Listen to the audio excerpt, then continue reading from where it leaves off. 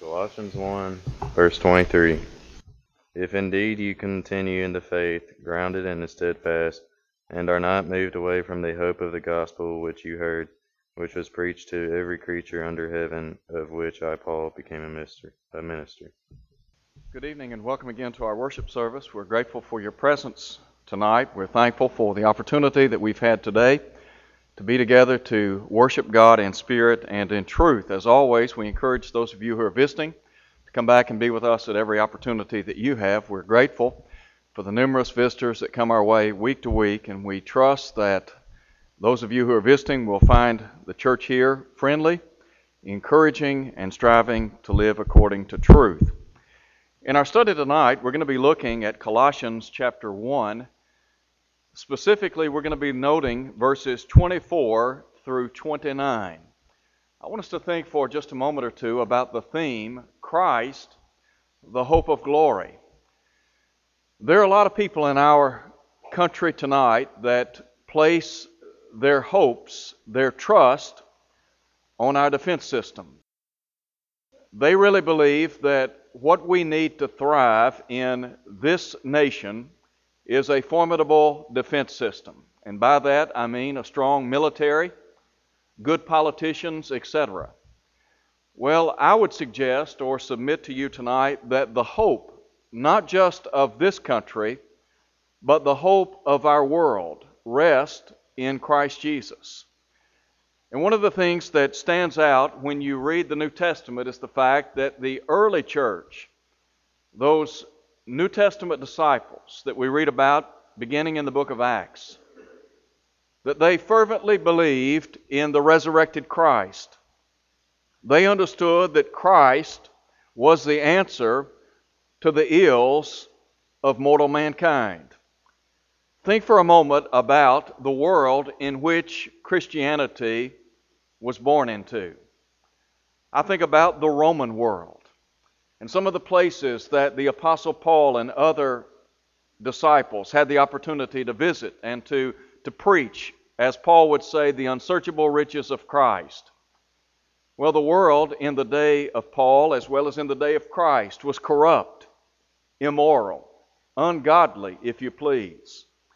And so you find these early Christians intent on making known the gospel of Christ. And so tonight we're going to talk about Christ, the hope of glory. The first thing I want to do is call your attention to Paul's ministry.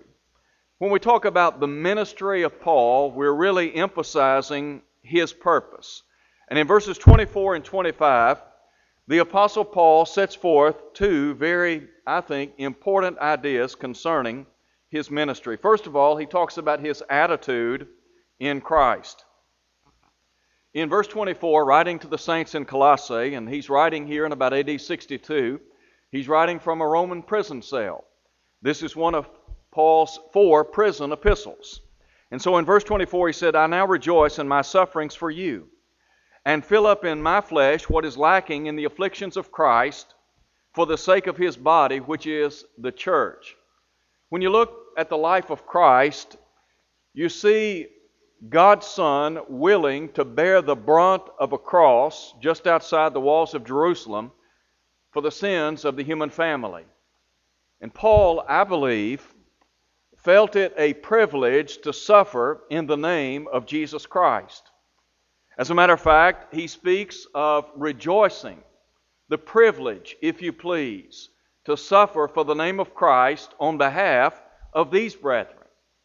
I wonder how many of us are willing to pay the price to follow the Christ. How many of us are willing to suffer for the cause of Christ, and even in the face of suffering, rejoice? Would we count it an honor, a signal honor, to suffer for the cause of Christ? There have been individuals in days gone by that have paid the ultimate price in their proclamation of the gospel of Christ. That is, they paid the price of their physical life here upon this earth. Paul was no exception to that. When Paul wrote to Timothy over in 2 Timothy chapter 4, verse 6, some 6 years have now elapsed since he is writing to the saints in Colossae, and he said, I'm already being offered, the time of my departure is at hand. Paul understood that death was nigh. Historians indicate that Paul was beheaded by the hands of Nero Caesar.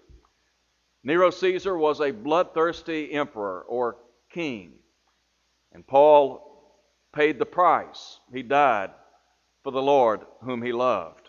But here Paul speaks of this attitude of suffering, this willingness, the joy that I believe flooded his soul in light of his suffering for the cause.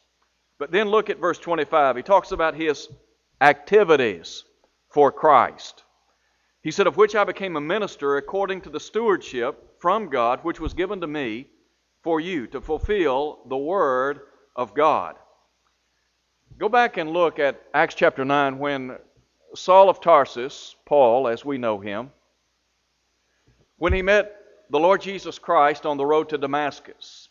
And the Bible tells us that following that encounter, that the Lord then appeared to a man by the name of Ananias. Ananias initially resisted what the Lord had to say to him concerning going to Saul of Tarsus. He said, Lord, I've heard from many about this man. He knew the reputation of Saul of Tarsus, that Saul had been a vehement persecutor of the cause of Christ. In Acts chapter 8, we read of Saul of Tarsus wreaking havoc upon the body of Christ. He did everything within his power to destroy those who followed the Lord Jesus Christ.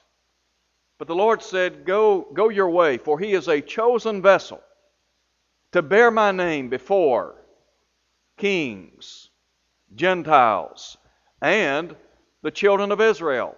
And then in verse 16 he said, For I will show him how many things he must suffer for my name's sake. Now Paul obviously lived to fulfill that prophetic statement by the Lord.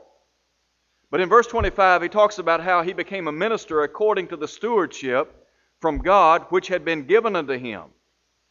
Paul had a commission. He became an apostle, as you know. He was an ambassador for Christ.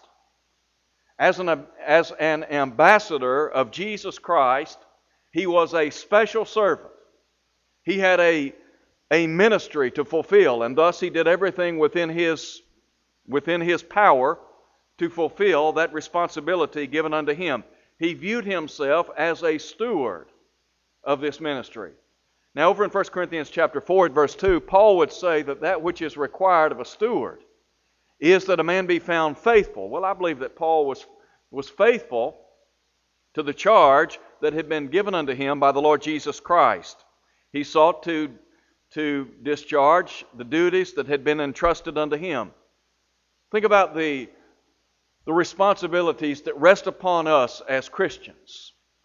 The responsibility to evangelize, to edify, to render benevolence. All of us have these responsibilities, and the question is, are we faithful stewards of that which God has placed within our hands?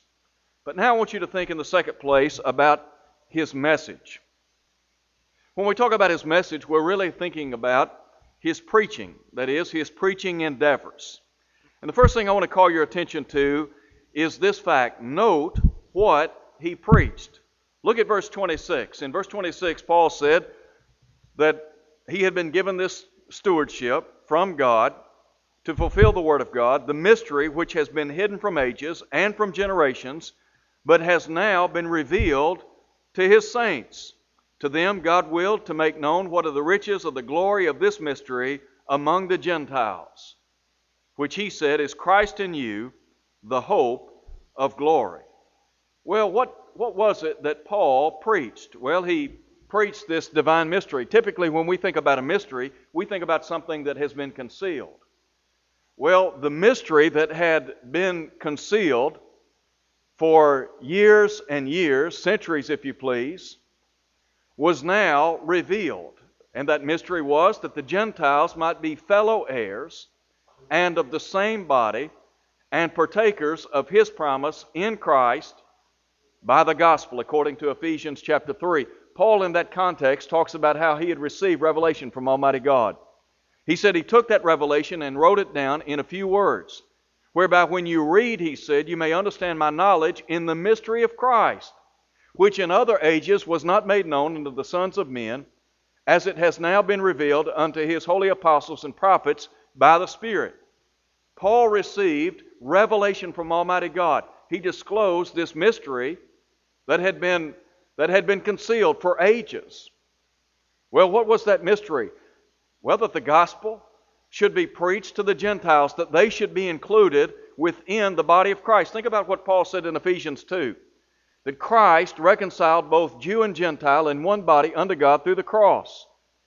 When Christ died on Calvary's cross, He paid the price for the sins of the human family. As the Hebrew writer said in Hebrews chapter 2, verse 9, He tasted death for every man. Jesus gave His life for everyone. And so Paul had the responsibility of discharging this message to the Gentiles. He was a faithful steward in the proclamation of this divine message. And so, note if you would again what he says. Drop down and look at verse 27.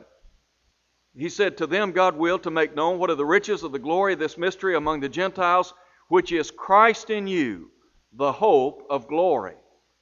I would suggest unto you tonight that the hope of mankind rests upon Jesus Christ. Now, we live in a society today that is totally mixed up, pluralistic to the core. And there are people in our society today, in our country today, that have the idea that there are many roads and that there are many gods that will ultimately lead one to peace, happiness, tranquility, and ultimately to eternal life. But I want you to hear what Jesus said. In John 14, verse 6, Jesus said, I am the way, the truth, and the life. No man cometh unto the Father but by me.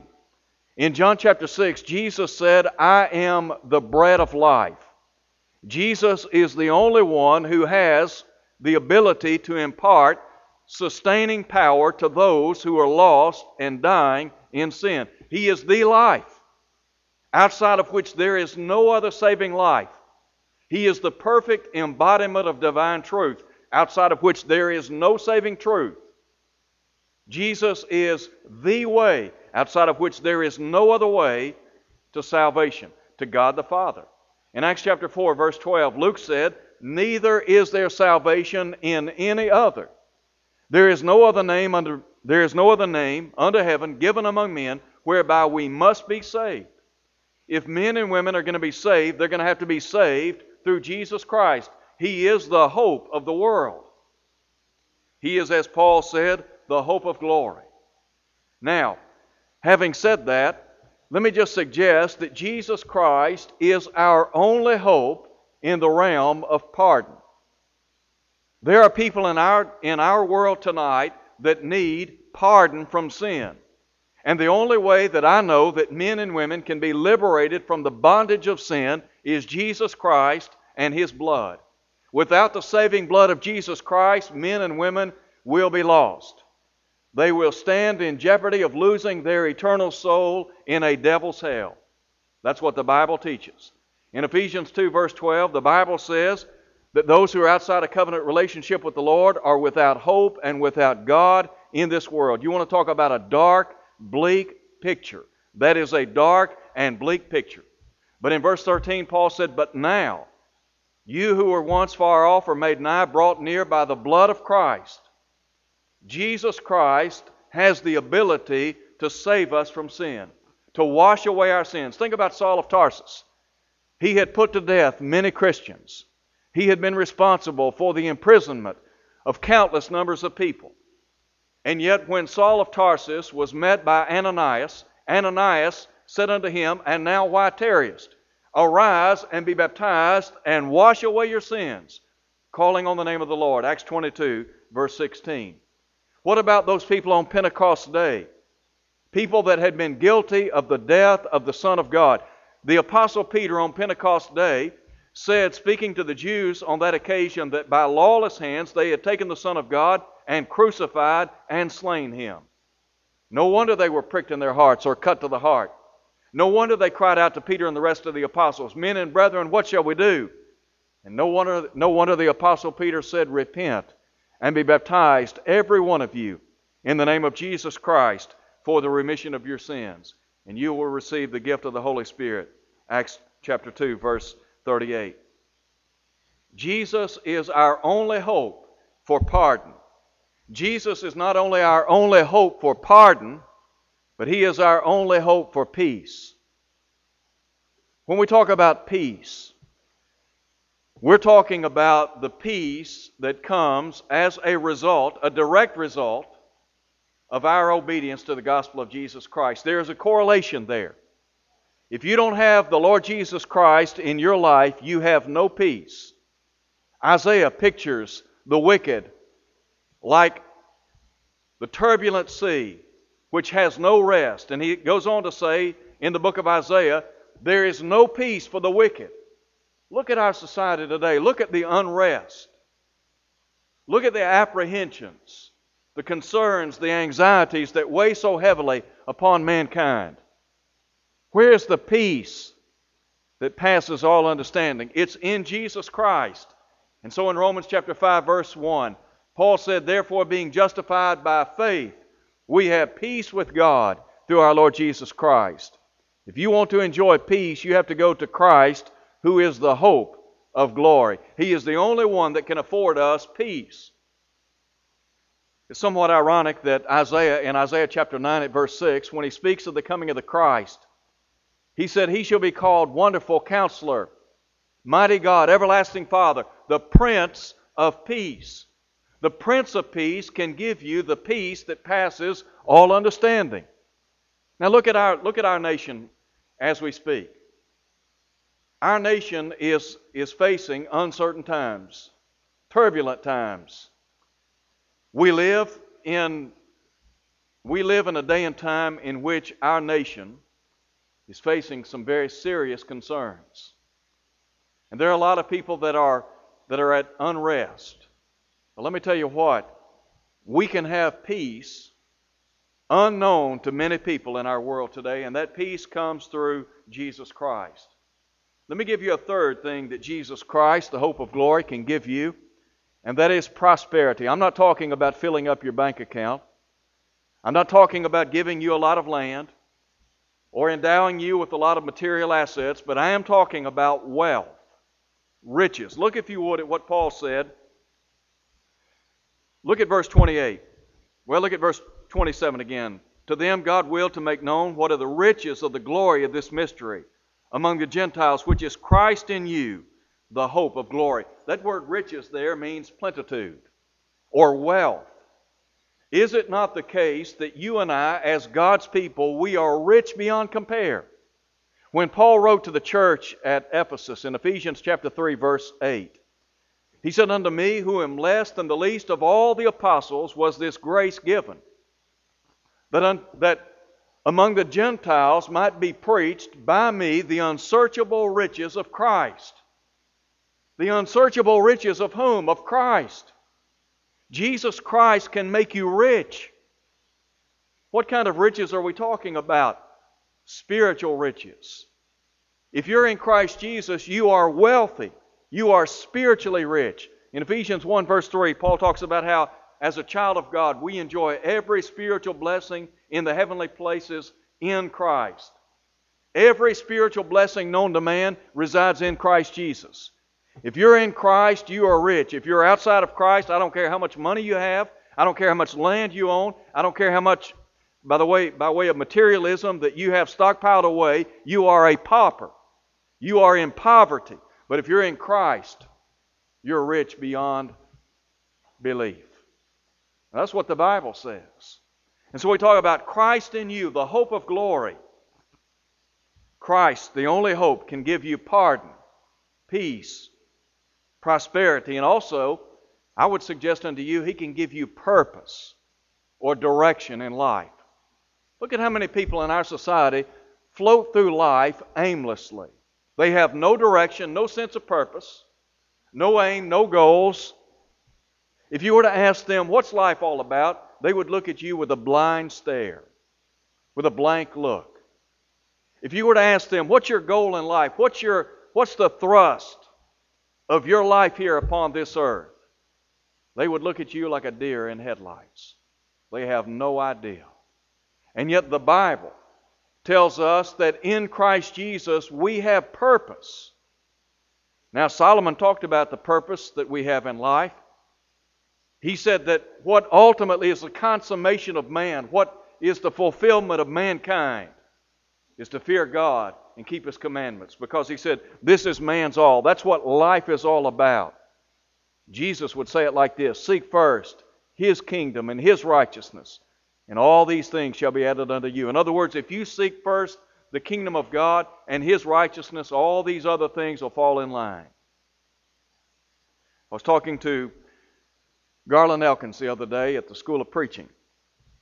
And we were sitting down after chapel having a cup of coffee, and he was talking about a gentleman, and he said, if he'll stay faithful, the Lord will take care of him. The Lord will provide for him. Well, I think in large part, Brother Elkins has a sense of what life is all about. If we will live for the Lord, if we'll put Him first, if we will diligently strive to live as He would have us to live, all these other things will fall in line. So, we think about what Paul preached. But then I want you to note also, in connection with this, note why he preached. Why did the Apostle Paul spend so much time preaching and teaching the gospel? Well, look if you would at verse 27. To them God willed to make known what are the riches of the glory of this mystery among the Gentiles, which is Christ in you, the hope of glory. Him we preach, warning every man and teaching every man in all wisdom, that we may present every man perfect in Christ Jesus. Why do you think the Apostle Paul spent so much time preaching? Let me sum it up for you in this way. He preached the gospel because he realized that that was the only message that would deliver men and women from the bondage of sin. In other words, the deliverance of mankind. Look again at what he says. Him we preach, warning every man and teaching every man in all wisdom. Now, we talk about warning people. Think for a moment about in our country. We have warning signs. We have caution labels. We have yellow lights. We have red lights. What are those objects intended to convey to us? Well, to be careful. When Paul preached the gospel, one of the elements of his preaching was warning people about the impending wrath to come. In 2 Corinthians chapter 5 at verse 10, Paul said, we must all be made manifest before the judgment seat of Christ, that each one may receive the things done in the body according to what we've done, whether good or evil. In light of that, in light of the judgment to come, Paul would say, therefore, we persuade men. When you and I stand back and look at the possibilities, there is either a heaven to gain or a hell to shun. If individuals do not obey the gospel of Jesus Christ, ultimately their final destination is the hell of fire. Jude talks about snatching people out of the fire. Look again at what Paul said. Him we preach, warning every man. Paul sought to warn people. He sought to encourage them to do what was right. You go back and read the book of Acts, and you see Paul going to cities like Corinth, a moral cesspool of evil. And yet he goes into the city of Corinth. He labors some 18 months among these people, preaching the Word of God. And the Bible says that many of the Corinthians, hearing, believing, were baptized. Acts 18, verse 8. When he writes to the church at Corinth in chapter 6, he talks about how the unrighteous shall not inherit the kingdom of God. And he said, neither fornicators, nor adulterers, nor homosexuals, nor sodomites, nor thieves, nor covetous, nor drunkards, nor revilers shall inherit the kingdom of God, but such were some of you. What is it that's going to change the world in which we live? It's the gospel of Christ. What is it that's going to turn this world upside down so that people can see what is right and pure and holy? It's the gospel. That's what people need today. They need a healthy dose of the gospel of Jesus Christ. And let me just make this observation. We live in a day and time in which there are people that talk about their physical and mental addictions. And I understand that there are addictions that can be very powerful in the lives of people. Some of those addictions are physical, some of those addictions are emotional, some of those addictions are chemical in nature. But let me just say this. There are a lot of people today that are hopping on the train to go to some facility to get help for their addiction, and that's all well and good.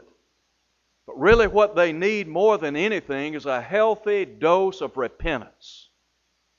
They need to repent before Almighty God of their lifestyle. Now that's the sad truth of the matter.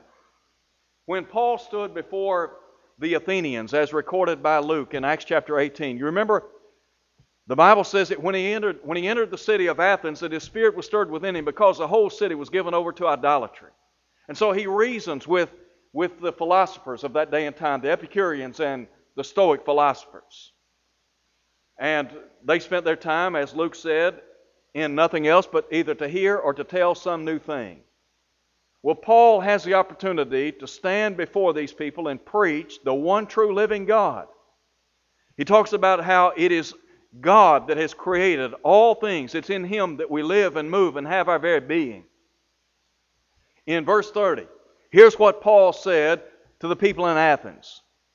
The times of ignorance God winked at, but now commands all men everywhere to repent. That's what our nation needs to hear. Repent. When Jonah was sent to the city of Nineveh, what do you think he went into Nineveh doing? The Bible says he went to Nineveh and preached repentance. That's what people need to do in our society today. They need to repent of sin, turn from a life of sin, and be baptized into Christ so that every sin can be washed away.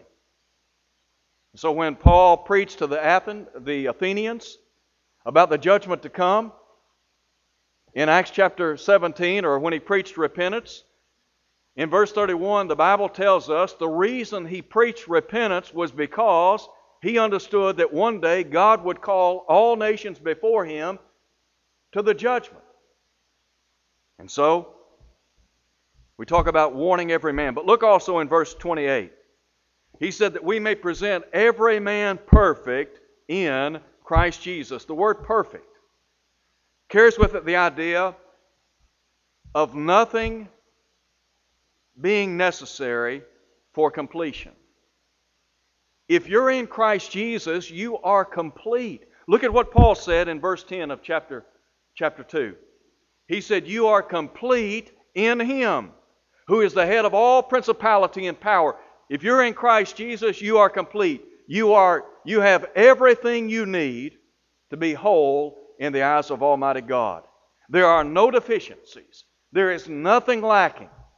And so that's why Paul would say, if you're in Christ, you're complete in Him. And Paul said his goal was to present every man perfect in Christ Jesus. Now, look if you would at verse 29. In verse 29, we think about his mindset. And when I think about the mindset of Paul, what I guess floods my mind is his persistence. This was a guy that was persistent. Paul in no way stepped back and just threw in the towel or gave up.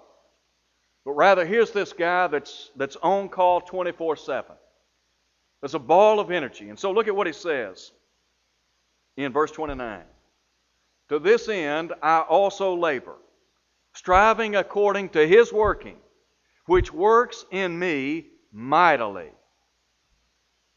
Paul here makes reference to his tireless labors.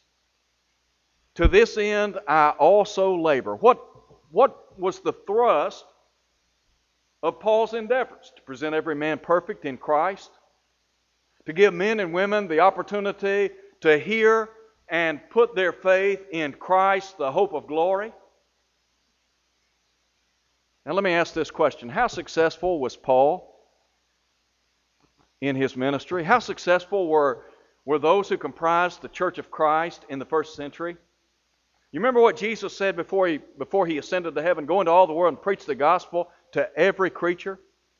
He that believeth and is baptized shall be saved. He that believeth not shall be condemned. Look at what Paul said in verse 23. In verse 23 he said, if indeed you continue in the faith, grounded, in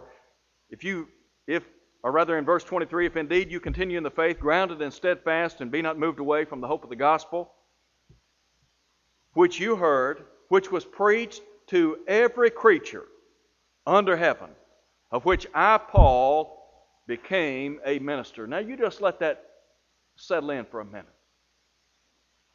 Paul is saying that in some 30 years since the death of Jesus Christ on Calvary's cross and the giving of the Great Commission, every person in the known world had heard the gospel of Jesus Christ. Listen to him. He said the gospel was preached to every creature under heaven, of which I, Paul, became a minister. Can we make that same claim today? Let me tell you why we can't make that same claim. Because of apathy, indifference, and lukewarmness. We might as well just get to the heart of the matter. The reason the world at large stands in jeopardy of the fires of hell is because members of the body of Christ are indifferent, apathetic, and lukewarm in their faith. Now you can cut it any other way, but the bottom line is simply that. You think about the Apostle Paul. He didn't have radio. He didn't have television. He didn't live in the jet age. He didn't have a computer. He didn't have email. He didn't have a cell phone. He did not have any of the modern conveniences that we take for granted today, nor did any of his other brethren. And yet Paul is saying that the gospel was preached to every creature under heaven. All I can say to those of us who belong to the body of Christ tonight is shame on us. Shame on us because we have not fulfilled our responsibility as a people of God. We talk about we don't have this and we don't have that and we can't do this and we can't do that. Let me just ask this question. What do you think the Lord's going to say on the day of judgment? Do you think that our excuses are going to hold water on the day of judgment? Well, Lord, I was just too busy. Or, Lord, I didn't think. Or, Lord, I didn't have the ability, etc., etc., etc. Do you really think that God will be pleased with the efforts of the Church of Christ in the 21st century? With all of the technology that is at our disposal, and we say we can't take the gospel to people in a lost and dying world. I think we better wake up. I think we better wake up. And let me just say this. I think we ought to repent for our lukewarmness and our indifference toward the lost.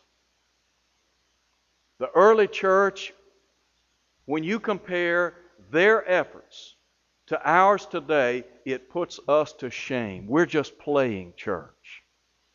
We talk about being Christians and members of the body of Christ and how we love the Lord, and yet we won't even do the first thing to evangelize.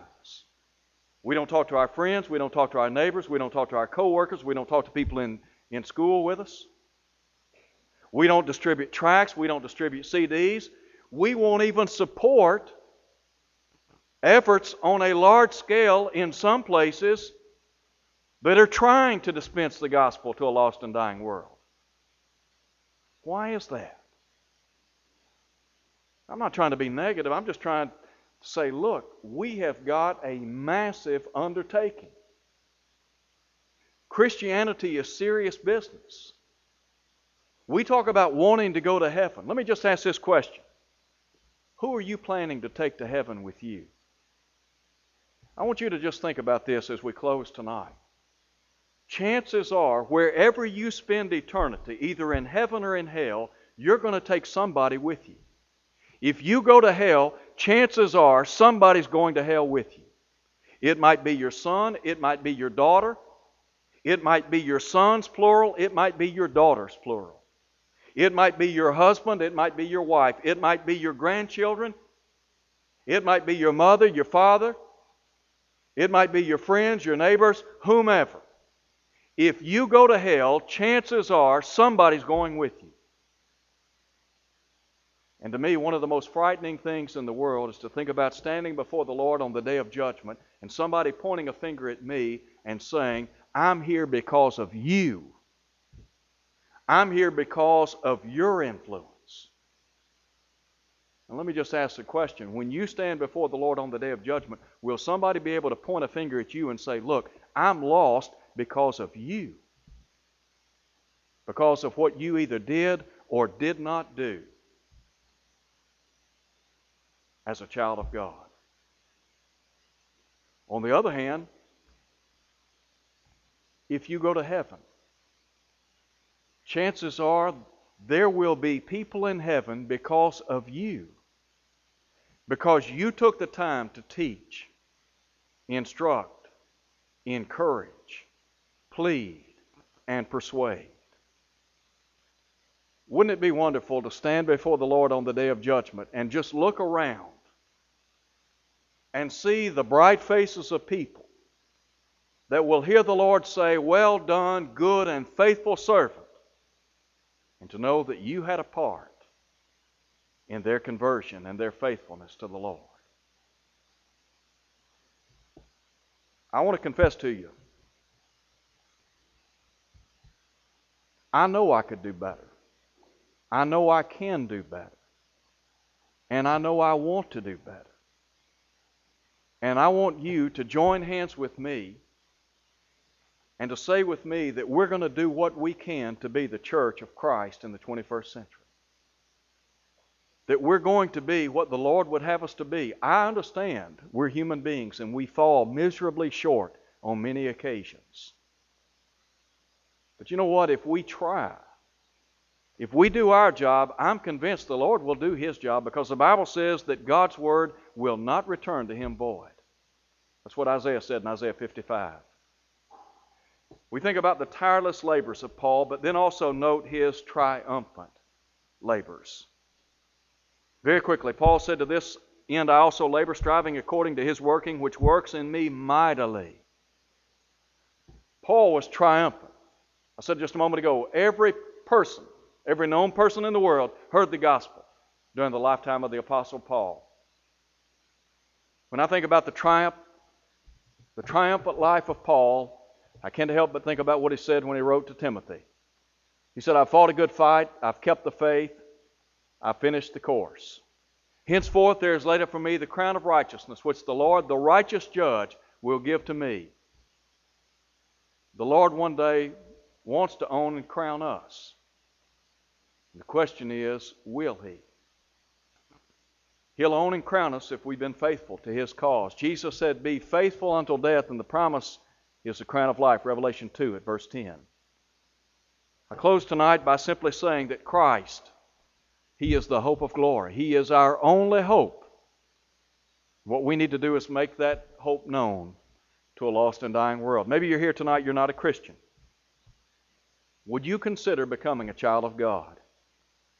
Would you tonight consider putting your faith and trust in Jesus Christ as the Son of God, believing that He is who He claimed to be centuries ago, the divine Son of the living God, John 8 verse 24.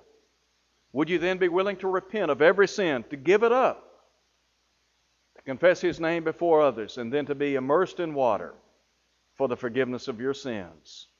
Acts 2 verse 38. If you'll do that, the Lord will then add you to His body. Acts 2:47. And if you're in His body, you are numbered among the redeemed. Ephesians 5 verse 23. Maybe you're here tonight. Maybe you're not what you ought to be. Maybe you have not been what the Lord would have you to be in your life. Well, you know, the beauty of that is we have the opportunity to pray for one another. James said, confess your faults one to another, pray one for another. James 5:16. Maybe we've not lived faithfully. Maybe we've not done as we should do as God's people. Well, the Bible says if we confess our sins, He's faithful and just to forgive us, to cleanse us from all unrighteousness. Why not let us pray for you and with you tonight, knowing that God will abundantly pardon? Would you do so as we stand and sing?